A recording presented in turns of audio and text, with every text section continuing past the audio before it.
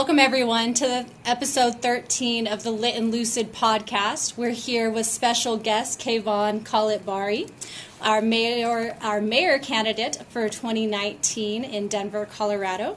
Kayvon came to Colorado from Lincoln, Nebraska back in 2004. From there, he decided to start SAFER, which was a group created to decriminalize the possession of small amounts of cannabis. He realized that there was a lot of issues with people, going to jail and getting a lot of fines for small amounts of cannabis. So he decided to start SAFER as a way to address those issues. And then over the last decade, he's really been focusing on advocating for forward-thinking social policies, addressing drug use and homelessness here in Denver, Colorado. He also bought Sexy Pizza back in 2008, and he's celebrating 10 years in the business now with 3 locations here in Denver.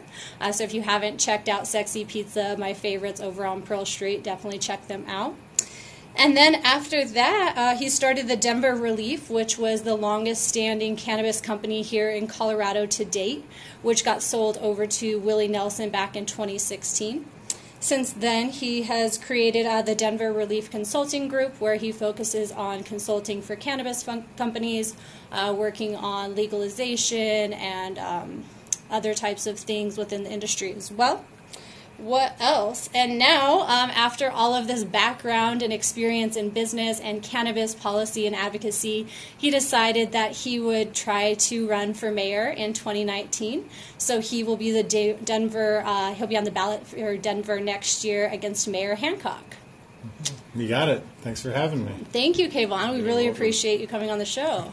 You bet. That's like a whole book right there. Totally. I know, so much. You didn't even get to half my stuff. No, I'm really, really happy to be here. And I do have to clarify one thing. SAFER was a marijuana policy project initiative that they started in Denver. And Mason Tvert was a gentleman who really spearheaded it. But I was the first volunteer in the modern kind of cannabis policy reform movement here in Denver, and Mason brought me on to collect signatures and hold up signs at rallies, attend press conferences with the button-up shirt on, and eventually chase Mayor Hickenlooper, now Governor Hickenlooper, around in a chicken suit. There you go. Perfect. That actually happened, right? It actually did.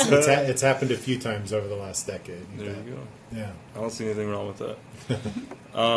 So, I mean, we could jump into the mayor, but... do you want to start back to where it all began?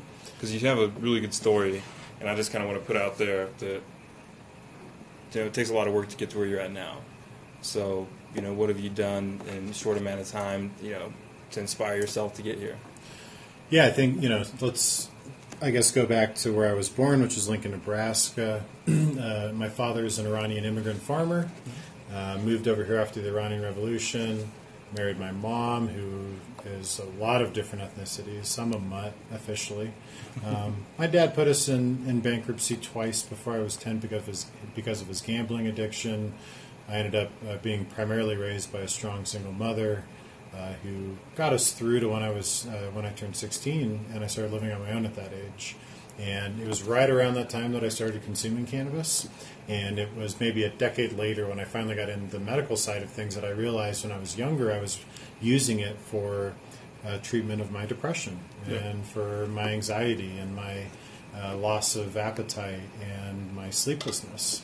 And, I'm sure a lot of kids were using it to get high. I certainly was to some extent.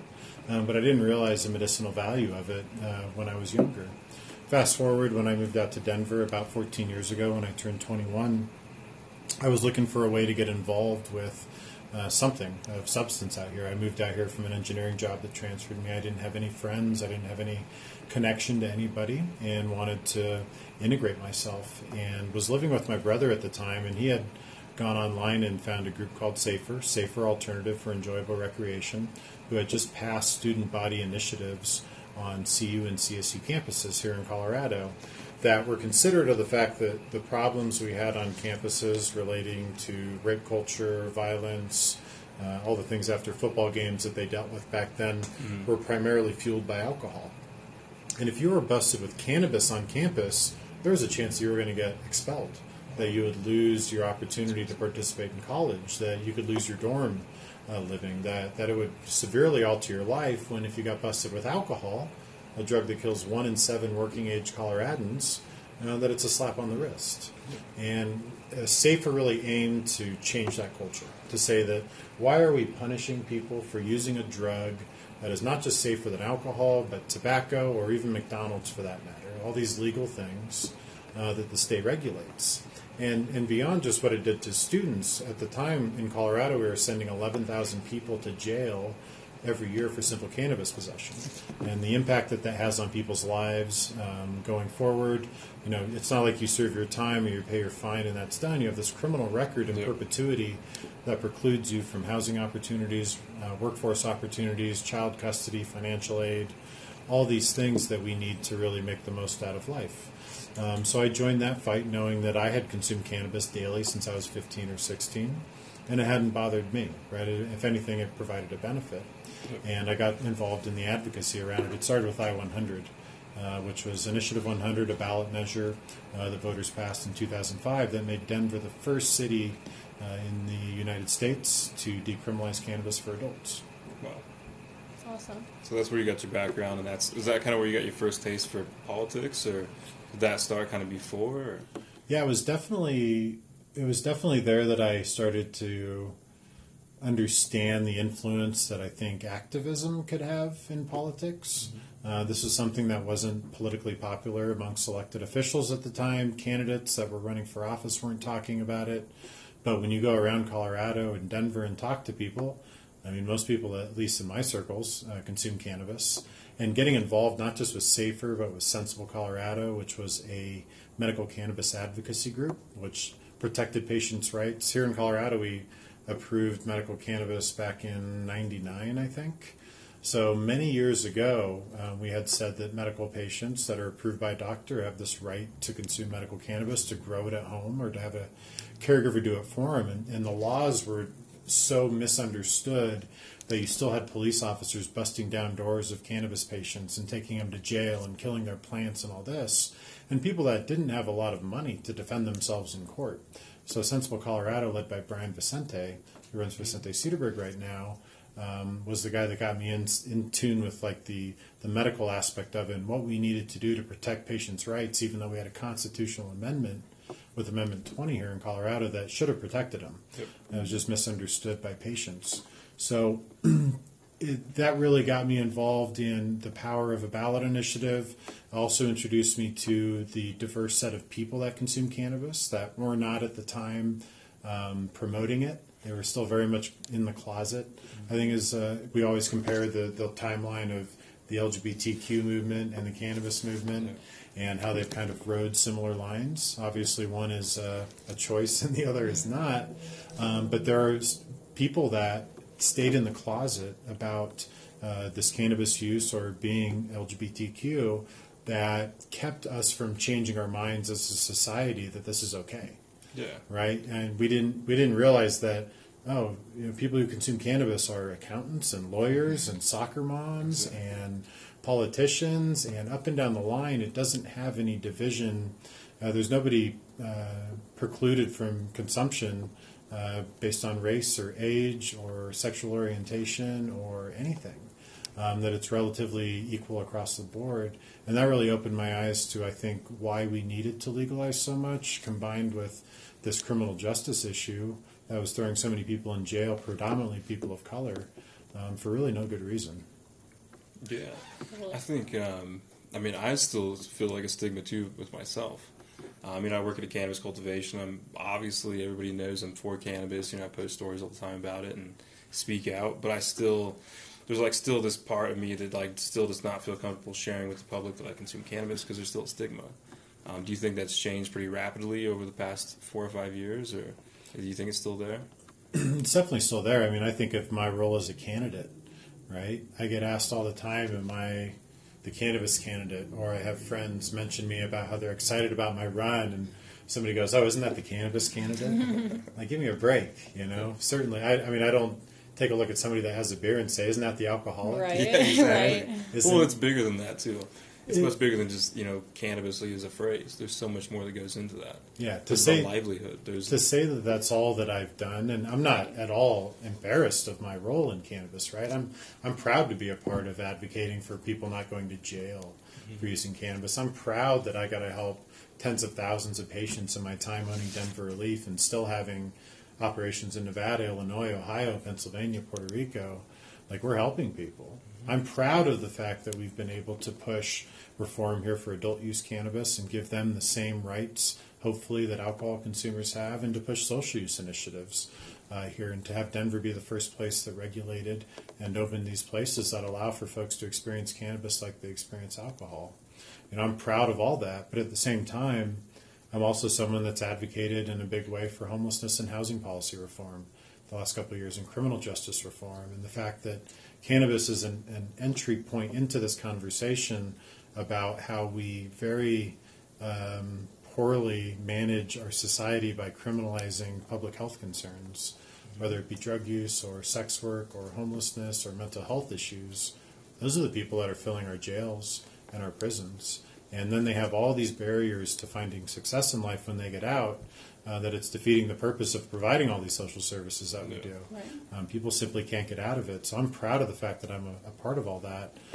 But this is also a much larger conversation. When you consider the intersectionality of the drug war, especially, and the impact it's had on people, the impact it's had on our private prison system, the impact it's had on politics and the money that funds a lot of these candidates that are kind of perpetuating this drug war, and all these other things. It's a big system to tear down that affects so many things that people wouldn't even consider, from housing to transportation to environment. All these things are done harm by the war on drugs, and I'm very proud to be a part of that. And I'll never shy away from that. But I want people to know that I'm about much more. And it also comes with having 13 businesses in 8 states and 4 industries and employ 400 people. Like, call me a stoner all you want. Make all your make all your petty jokes. Yeah. I've been consuming cannabis daily since I was 15, and I'd say I'm a pretty accomplished person for 34 years old. Yeah. Right. You should be the poster child for the new wave of consumers. But back to your point about the stigma surrounding it, I know a lot of poster childs that probably still to this day are a little bit afraid to come out of the closet about their cannabis consumption because of how their family or law or their neighbors or community might feel about them using, even though they might be the best stewards of their community. They might be some of the most accomplished folks. Yeah, I still feel like we have it good here in Colorado that, 4 years into rec, so it's widely available to anybody who wants it now in Colorado. And so we kind of take that for granted, because I have conversations with folks who are in other states that it's still not legal yet. And it's still hard we've came so far in 4 years, it's still hard to look back at those states now and realize that, Jesus Christ, it's still illegal there.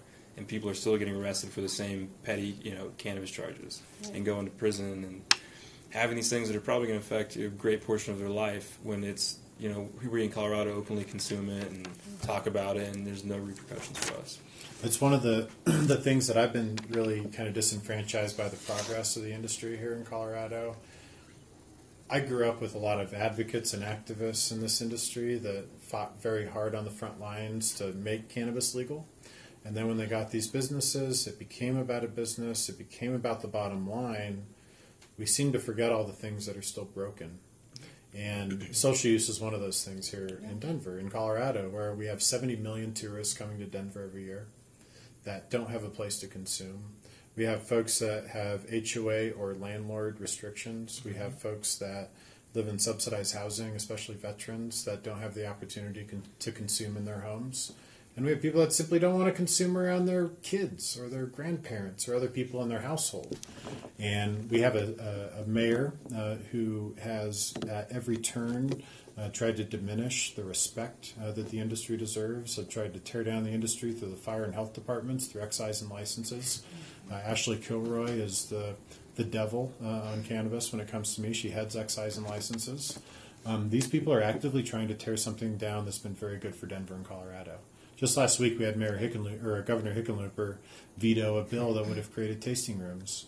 Right? We continue to take away the rights of people in Colorado to consume cannabis as they would alcohol. That's one thing that I don't feel that we get the pressure from industry to support reform on. But you could also look at K through 12 The expulsions and suspensions that we've seen in schools since legalization have increased dramatically, even though teen use has gone down. And it's predominantly affected kids of color. It's because they're taking dogs in. They're going out and seeking out these drugs just because it's legal, even though teen use is down. We have housing and workforce protections and all these other ways that we have lost sight of kind of the unforeseen consequences of legalization, not because it's cannabis's fault, but because it's society's fault to continue this pseudo-criminalization, this stigmatization of people for using this drug. It's continued. And it's really unfortunate that we don't have the businesses in this industry advocating harder to remedy some of these things that are still very much broken. One of those things is the lack of minority participation in the cannabis industry. Colorado is the most free and open market in the world. There's no caps on our licenses. The fees are relatively inexpensive compared to some other states. We should have a lot of diverse participation in the industry, but we have less than 1% of licenses in the state owned by people of color. Wow. And granted, Colorado and Denver are pretty white places. They're not that white. Yeah. And we're just not seeing equal participation. And there's a lot of reasons for that, which I won't get into. But there were ways that we could have regulated this differently, created license structures. We could have created loan opportunities for people of color that have trouble getting loans, period, let alone to get started in this industry, to expunge criminal records for nonviolent drug offenses that still preclude people from finding jobs and housing, to take the tax money that we're now wasting in our general budget. We should be reinvesting that in communities that have been disenfranchised by the war on drugs, and we're doing none of that. And that's why I'm proud to be the chairman of the board for the Minority Cannabis Business Association, a group that advocates for that, a group that's getting traction on that. Unfortunately, we're not getting a lot of traction here in Colorado on that. Do you know why that is? Do you think people are resistant to it, or people just not know about it? Or? I think this state is filled with neoliberal corporate Dem politicians that are afraid to actually live up to democratic ideals. There's a reason I'm an unaffiliated candidate and voter, is because the Democratic Party is as full of shit as the Republican Party. And I'm actually more afraid of the Democratic Party because Republicans will tell you how racist they are. They'll say it to your face. Democrats will tell you that they're about the most marginalized. They will tell you that they're there to protect people and to lift them up, and they do the exact opposite when they're in office. And the people that we have in office right now, I don't care if it's our mayor, our governor, a lot of our House and House and Senate folks on the state level, they do not have actions that are consistent with the things that they said that they would do. And I think that's incredibly unfortunate, and that's one of the reasons that we don't have traction on this. I don't want to throw everybody under the bus. There are great lawmakers here in Colorado that advocate for the right thing. There's Jonathan Singer, Leslie Herod, Javon Melton in our state legislature that are all wonderful people that advocate for good things, but they're also advocating for 100 different things, many of which are outside of cannabis because this world's very complicated. Right. And to get traction on an issue like this just isn't politically popular. Right. Yeah, I think people still don't see the legitimacy in the industry yet, or they don't want to acknowledge it, and so that holds back reform, like you're saying, because people. I've seen it. For our businesses, we've set up in there with the Department of Revenue, and they've laughed at us about changes we want to make because they still don't see us as legitimate tax-paying business. Yeah. And that trickles through the entire executive branch and everybody else.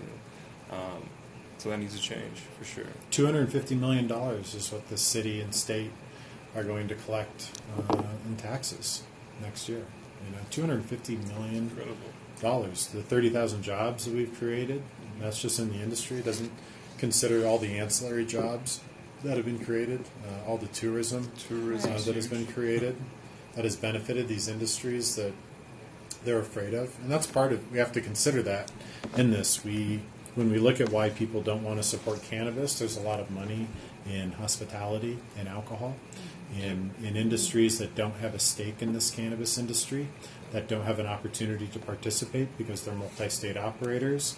This is federally illegal cannabis, and it worries their attorneys for them to get involved, so they stay outside of it.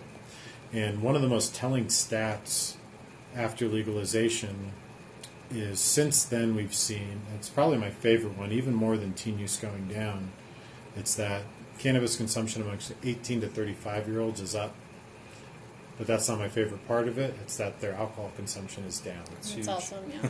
And I think they view this as a threat to this Okay. traditional industry that they have a stranglehold on. And if that's the only reason that they have to suppress cannabis progress, I mean, by all means do it, but I have to think that that's short-lived and that people are going to get hip to that here soon enough, especially if people advocate for it, which is why I would like to implore cannabis businesses more to have a voice in that fight and not just leave it up to consumers to fight for themselves on this topic. Yeah. Definitely. I think that's a very good point, because it's going to take all of us to get anywhere. Because I feel like right now we're still a very minority voice in the grand scheme of things. Because people are still on the fence about supporting it. Because then their neighbors or their coworkers or their business owners or investors are just not going to be behind them for it. And that's something that has to change at some point. And that's an interesting point, because back to my cannabis candidate label that I get placed on me, people say, "Are you worried about that?" And I go, let me think back 13 years to every cannabis vote that's existed in the city and county of Denver. Every single one has passed, Yep. right? Every single one has passed. When you look at support for adult use cannabis across the country, 64% of adults approve of adult use cannabis. Over 90%, Quinnipiac and Gallup polls both, over 90% approve of medical cannabis. I challenge you to find anything in this country that 90% of Americans agree with these days. Yeah. So this is, to me, a relatively safe topic. And when people bring it up as something that I should be concerned about, that I should be worried about, I feel that they are the minority at this point. That they may be the loudest, right? They may go scream at every fucking council meeting that we have and community meeting that we have. They're not representative of the people that actually live in the city and state that, again, have overwhelmingly approved cannabis every time it's come on the ballot. Is that going to translate into them supporting a candidate that has a past in cannabis? Who knows? But I'm certainly not going to be ashamed of my past enough to lose that part of me that's been so instrumental in who I am today and why I'm at where I'm at. Yeah. That's Love awesome. I do too. So what do you think about the situation that occurred last week with My 420 tours and the consumption buses? I mean, it's very indicative of how this administration treats in respects or doesn't respect lack of. cannabis. We have a mayor who has been in office for 7 years. During the inception and the growth and the example that this industry has played for the rest of the world. And he's never stepped foot in a regulated cannabis business. Not once. Are you serious? Not once. That's terrible. Joke. He's never stepped foot in one.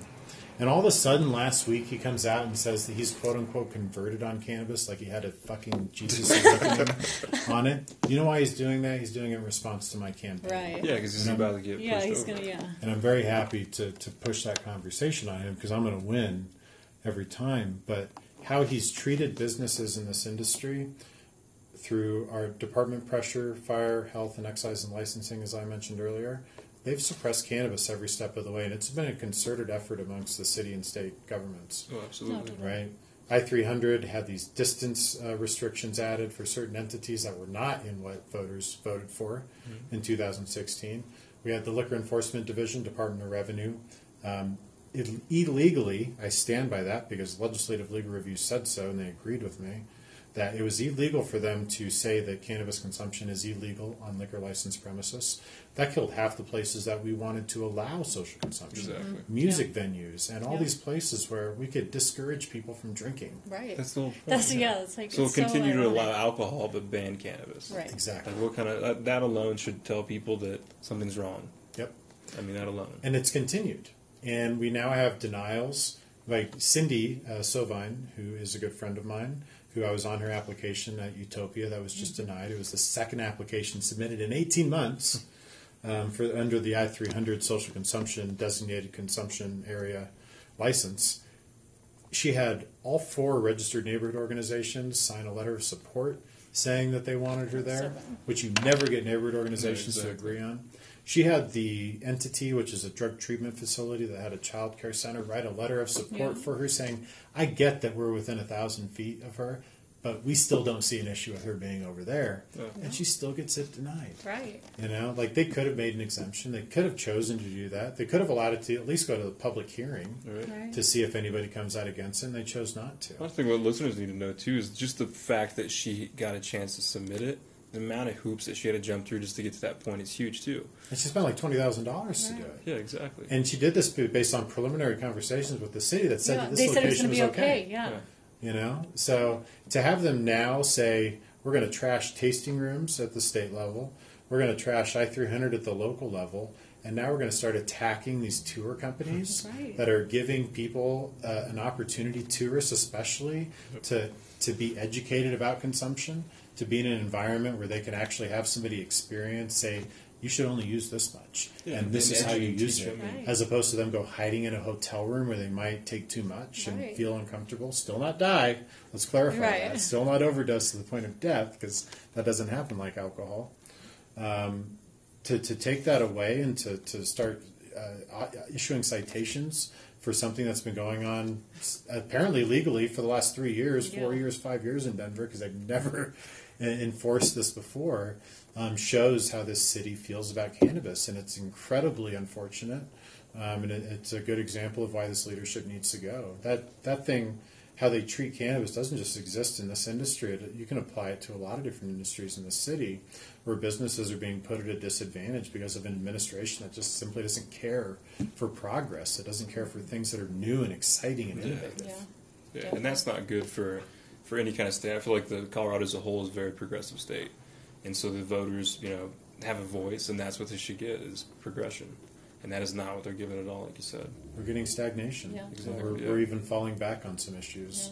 We're digging some holes that are going to take a while to fill, unfortunately. Yeah, and I mean, with Colorado being a huge tourist-driven market, the longer they wait around on these issues, the tourists are going to go to other states like Nevada or California now to Totally. consume. Because what's the point of going to Colorado with such restrictive rules? There's Absolutely. not. That was one of our thoughts in wanting to pass I-300, was seeing the writing on the wall saying, wow, California, the sixth largest economy in the world, is coming online with cannabis. They already own wine. It's not like Colorado's wine's competing with California. Like, this was an opportunity for us to maintain being the epicenter of innovation, of evolution of this industry, to continue being a leader on the policy front and on the social justice front for this industry. And we've done exactly the opposite because of the leadership we have in the city and state. Yeah. I mean, kudos to Jared Polis, for one, for kind of standing up now. And, I hope he makes a good push.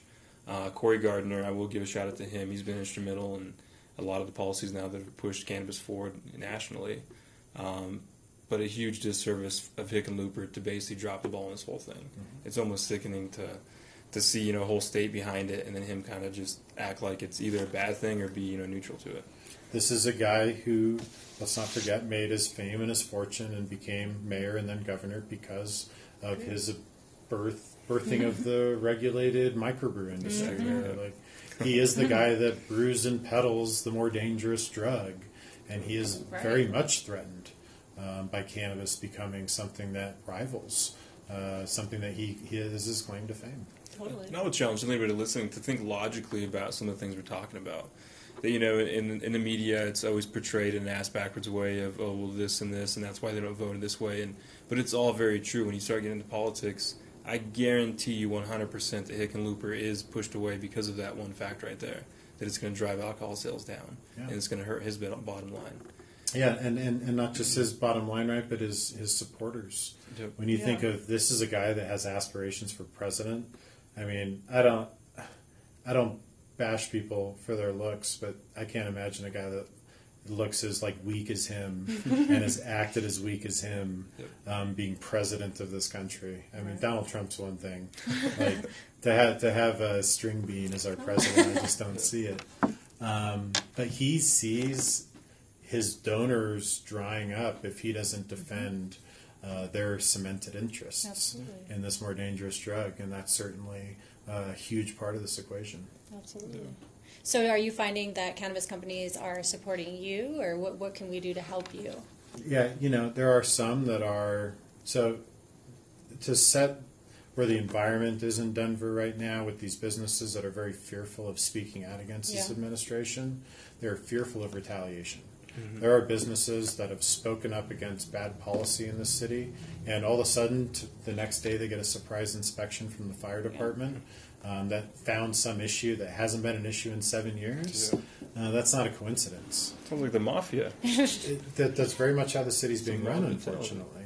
And there's a lot of retaliatory feelings about speaking up and out. And that applies to supporting someone like me, who is proud of his cannabis background and who does see us as a city regulating this differently and more fairly as we do other businesses. So although I've seen some support, I haven't seen a whole lot of folks jump on board, and they've expressly stated that it's because they're fearful of this administration retaliating against them, not renewing a license, shutting them down for some reason.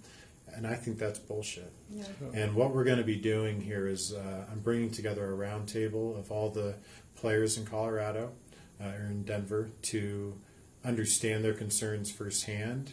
And I'm going to come out with a policy position that I fully intend on implementing on the back end that treats cannabis businesses fairly. Mm-hmm. And I hope that that is going to put some pressure on this administration to change tactic before the election and take some pressure off these businesses that are working very hard, that are operating very professionally, that are paying their taxes, more taxes than most, that are employing a lot of people.